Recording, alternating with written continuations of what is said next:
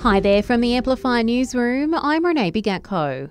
A Victorian woman hasn't applied for bail after facing court over the deadly mushroom lunch.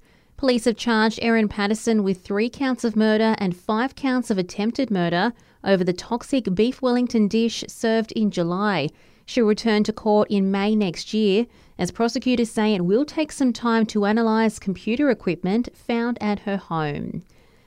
The chairman of Qantas says the company is learning from its mistakes as he formally apologises to customers and shareholders at today's annual general meeting. Richard Goyder insists his company is over 100 years old and has a history of bouncing back from tough times. Aircraft don't have rear view mirrors, just 2 big windows facing straight ahead. We have some big challenges in front of us, but we're in a strong position to meet them.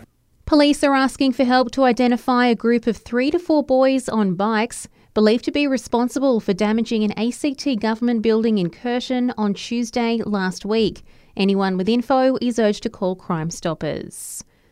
Written warnings will now be dished out for Canberra drivers busted for mobile phone offences under a 3-month warning period. After that, fines and demerit points will apply. Transport Minister Chris Steele says there's serious penalties for those who do the wrong thing. Up to $3,200 court-ordered penalty, infringement notice of $632 for SMSing someone or using social media on your phone while driving, and up to 4 demerit points.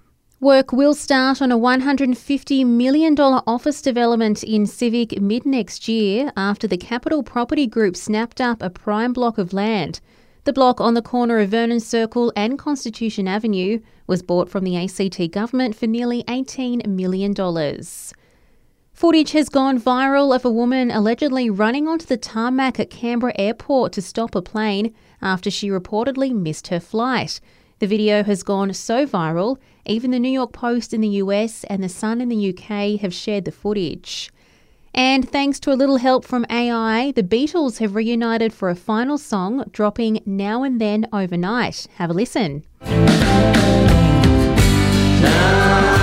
and then, I miss you.